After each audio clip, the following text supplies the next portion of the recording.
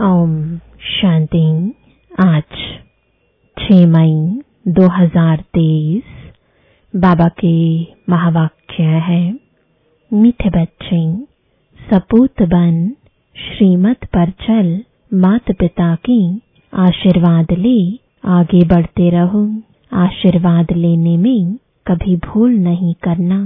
प्रश्न है, बाप बच्चों को कौन सा शुभ मार्ग बतलाते हैं जो कोई भी मनुष्य नहीं बतला सकते?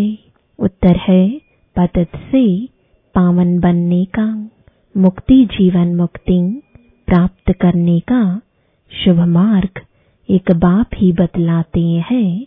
यह मार्ग किसी को भी पता नहीं है। अगर किसी भी आत्मा को पता होता तो दुख आते ही आत्मा फौरन वहां भाग जाती। बाप ने तुम्हें मार्ग बताया। बच्चे, देह सहित सब कुछ भूल अपने को आत्मा समझ बाप को याद करो, इससे ही पावन बनेंगे।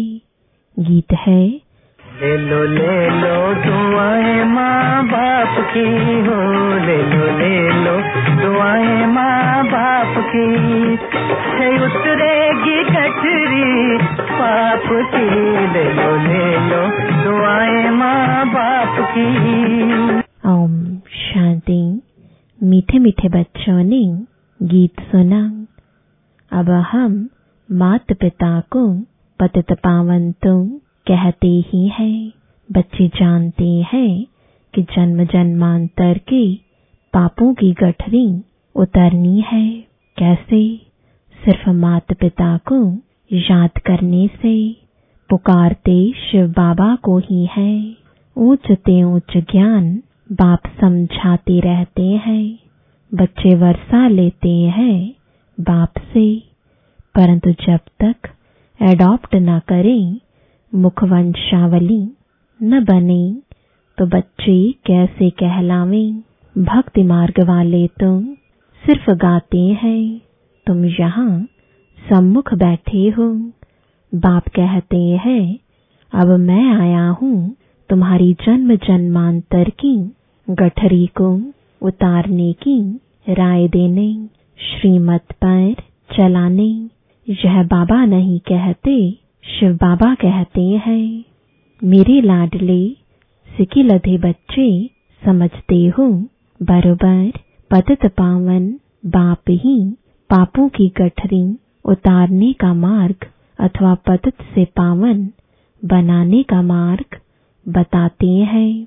जैसे सुभाष मार्ग नाम रखते हैं ना, यह है पतित से पावन बनने का मार्ग। बाप कहते हैं, मीठे मीठे बच्चे, मैं तुमको मार्ग बताने आया हूँ। मनुष्य पुकारते रहते हैं, हे पतित पावन आओ, और आकर पतित से पावन बनाने का मार्ग बताओ। तुम्हें अभी वह मार्ग कौन बताते हैं? मोस्ट बेलवड बाप। साधु आदि साधना करते हैं मुक्ति में जाने लिए, परंतु जा नहीं सकते। जब दुनिया पतित होती है, तब पावन दुनिया का मार्ग बताने बाप को आना पड़ता है। कोई भी मनुष्य मुक्ति जीवन मुक्ति का मार्ग बता ना सके, तो श्रीमत पर चलना चाहिए। सब संग तोड़ना है। सर्वधर्मानि परित्यज्य मामेकम। देह के जो भी सब धर्म है, सभी छोड़ अपने को आत्मा समझो। मैं फलाना हूँ, यह मेरी मिल्कियत है। यह सब छोड़ अपने को आत्मा समझो और निरंतर पुरुषार्थ करो। मेरे को याद करो। मैं शुभ मार्ग बताता हूँ। इन जैसा शुभ मार्ग कोई होता नहीं है। अब यह दुख का नाटक पूरा होता है। अभी भी यह दुख का पाठ बजाना चाहते हो क्या? तो और ही दुखी होंगे। यहाँ कोई भी मनुष्य सुखी नहीं है। अकाले मृत्यु आदि कितने दुख की बातें हैं। कोई एक विरला बड़ी आयु वाले हैं, बाकी तो रोगी बन पड़ते हैं। बाप कहते हैं मैं गाइड बनकर आया हूँ, अब माता पिता को याद करो। श्रीमत पर चलने से तुम्हारे ऊपर कितनी आशीर्वाद होती है, तो तुम सब भाग्यशाली बन जाते हो। बाप कहते हैं तुम विश्व का मालिक बनने वाले हो। बेहद के बाप से विश्व का मालिक बना लेना कोई कम बात थोड़ी ही है। पैसे के लिए कितना ठगी आदि करते हैं, यहाँ ऐसी कोई बात नहीं। बाप कहते हैं मुझे याद करो तो सदैव के लिए निरोगी बन जाएंगे। 21 जन्म के लिए कितना भारी वर्षा देते हैं। ऐसे बाप से भक्ति मार्ग में प्रतिज्ञा करते आए हो, तुम पर कुर्बान जाएंगे, फिर आपसे स्वर्ग का वर्षा लेंगे। अब तुम जानते हो हम अपने मोस्ट बेलवेट बाप के पास बैठे हैं। बाप निराकार निरहंकारी गाया हुआ है। कितना ऊंच ते ऊंच बाप है। जब भक्ति पूरी होती है तब भक्ति मार्ग का फल देने लिए मैं आता हूँ। वह भी बताते हैं मेरे सच्चे सच्चे भक्त कौन है, जो पहले पहले पूज्य थे, भगवान भगवती थे, फिर ऊपर से नीचे आए हैं। सतो रजो तमो में आते आते अब बिल्कुल ही जड़ जड़ीभूत हो गए हैं। तुम जानते हो हम सो विश्व के मालिक थे। भारत की बड़ी महिमा है, इसलिए सब भारत को मदद करते हैं। जानते हैं भारत पहले बहुत साहूकार था, अब गरीब हो गया है, तो सबको तरस पड़ता है। भारत को बहुत गरीब समझकर मदद करते हैं। कोई बहुत साहूकार होते हैं और फिर गरीब बन पड़ते हैं, तो उनको दान देने लिए सबकी दिल होती है। बाप कहते हैं भारतवासी कितने मूंझे हुए हैं, शिव जयंती मनाते हैं, परंतु जानते नहीं कि शिव बाबा कब आया, क्या आकर किया। जरूर बाप वर्षा लेकर आया होगा, स्वर्ग का मालिक बनाया होगा। कहते हैं मैं बच्चों को सदा सुखी बनाकर तख्त देकर वानप्रस्थ में चला जाता हूँ। मैं कोई तमन्ना नहीं रखता हूँ। विश्व का राज्य पाने लिए मैं मालिक नहीं बनता हूँ। ऐसे बेलवेट बाप को कैसे पकड़ना चाहिए? हाथ से पकड़ने की बात नहीं, बुद्धि से पकड़ने की बात है। सबको अपने घर गृहस्थ में भी रहना है, बच्चों की पालना भी करनी है। यह है बेहद का सन्यास। देह सहित जो कुछ है उनको छोड़ना है। यहाँ हर एक चीज जड़ जड़ीभूत तमो प्रधान है, दुख देने वाली है। तत्व भी दुख देते हैं। बरसात न पड़ी, फैमिन हो जाता है, बाढ़ आ जाती है।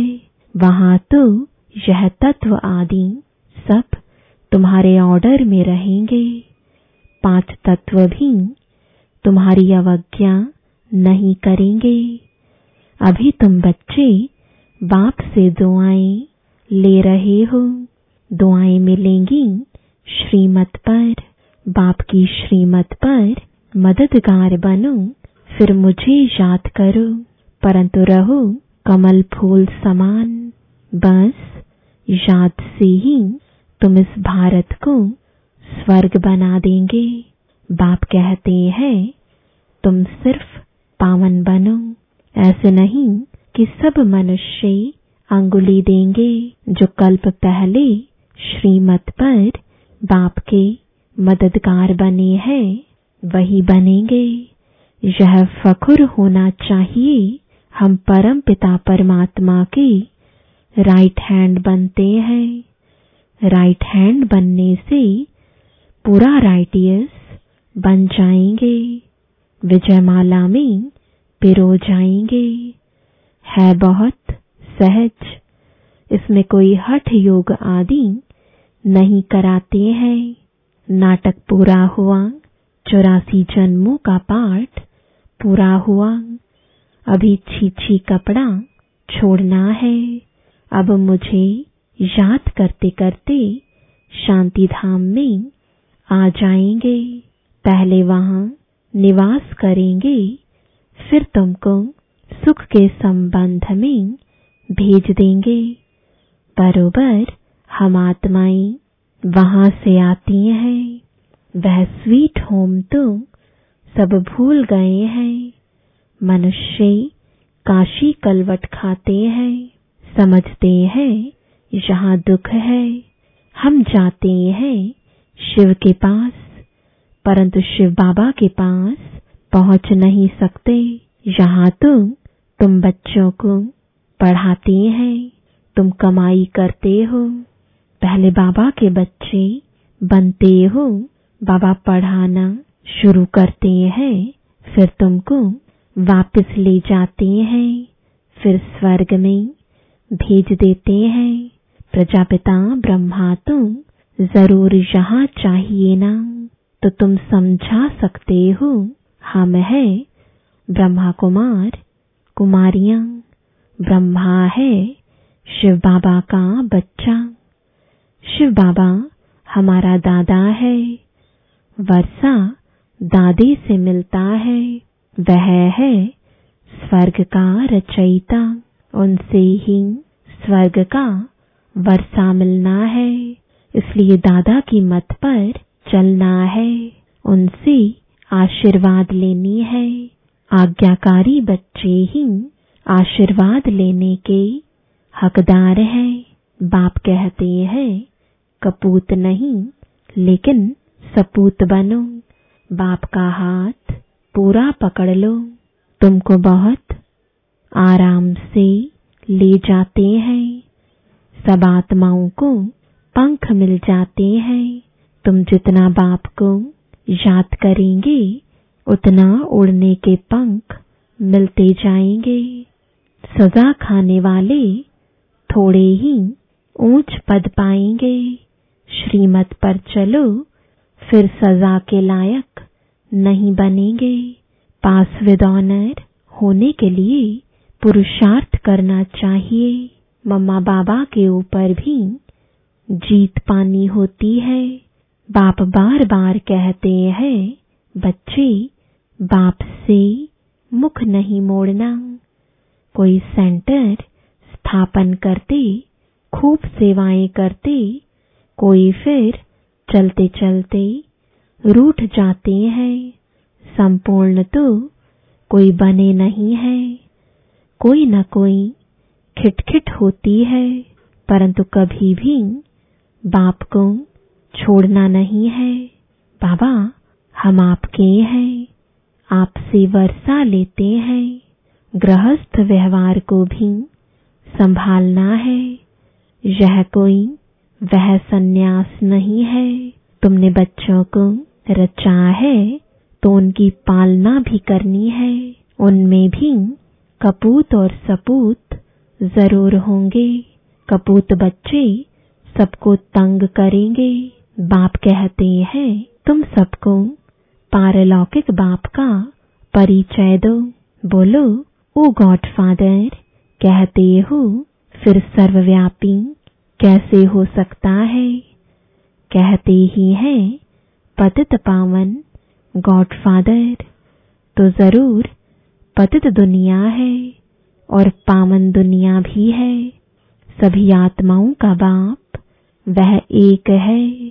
अभी तुम जानते हो हम उस बाप के सामने बैठे हैं जो हमको पतित से पावन बनाकर आशीर्वाद देते हैं, चिरंजीवी रहो।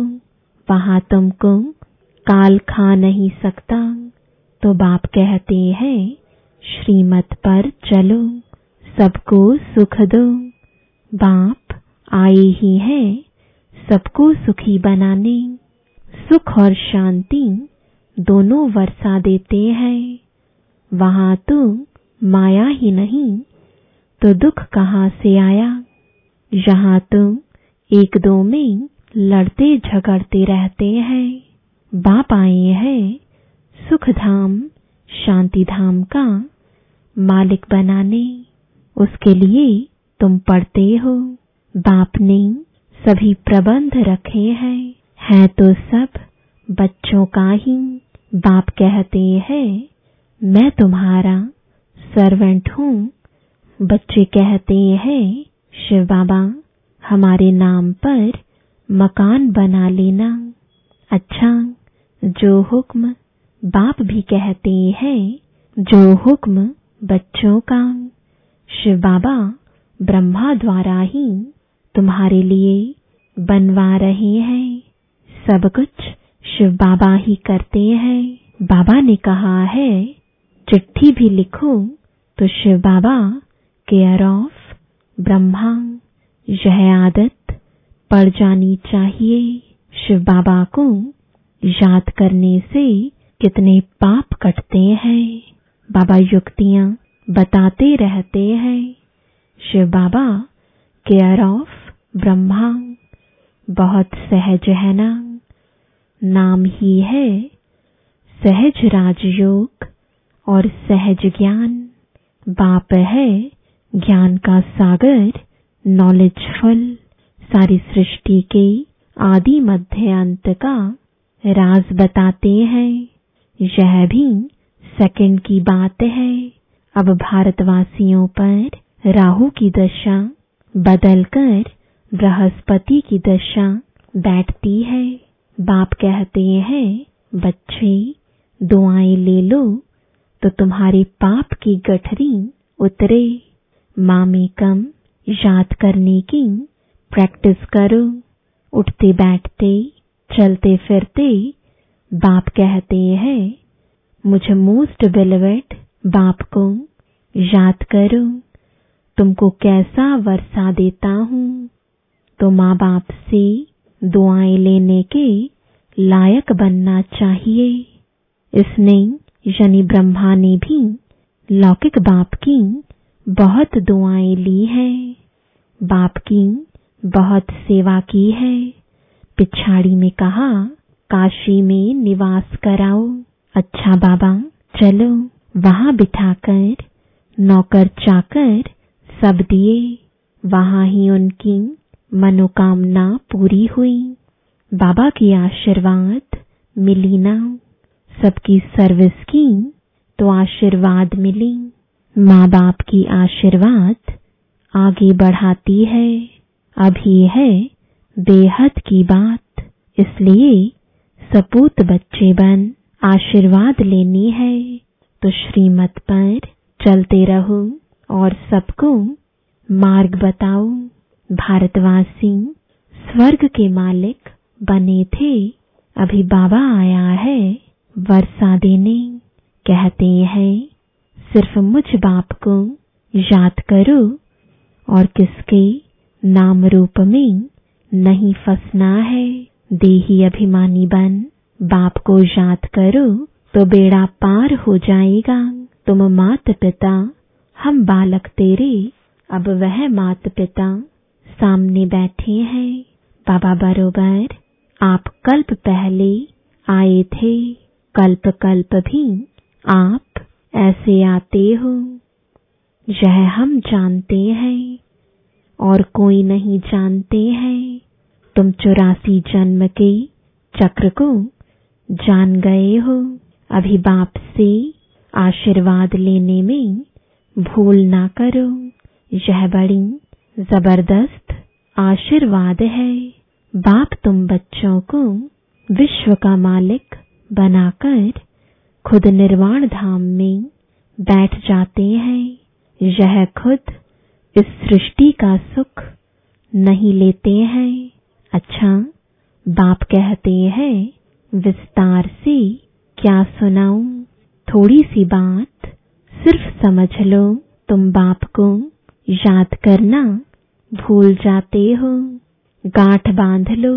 मनुष्य कोई बात याद करने लिए गांठ बांधते हैं तो भूलता नहीं है, तो यह भी भूलना नहीं है। सेंटर खोलने वालों को कितनी आशीर्वाद मिलती है।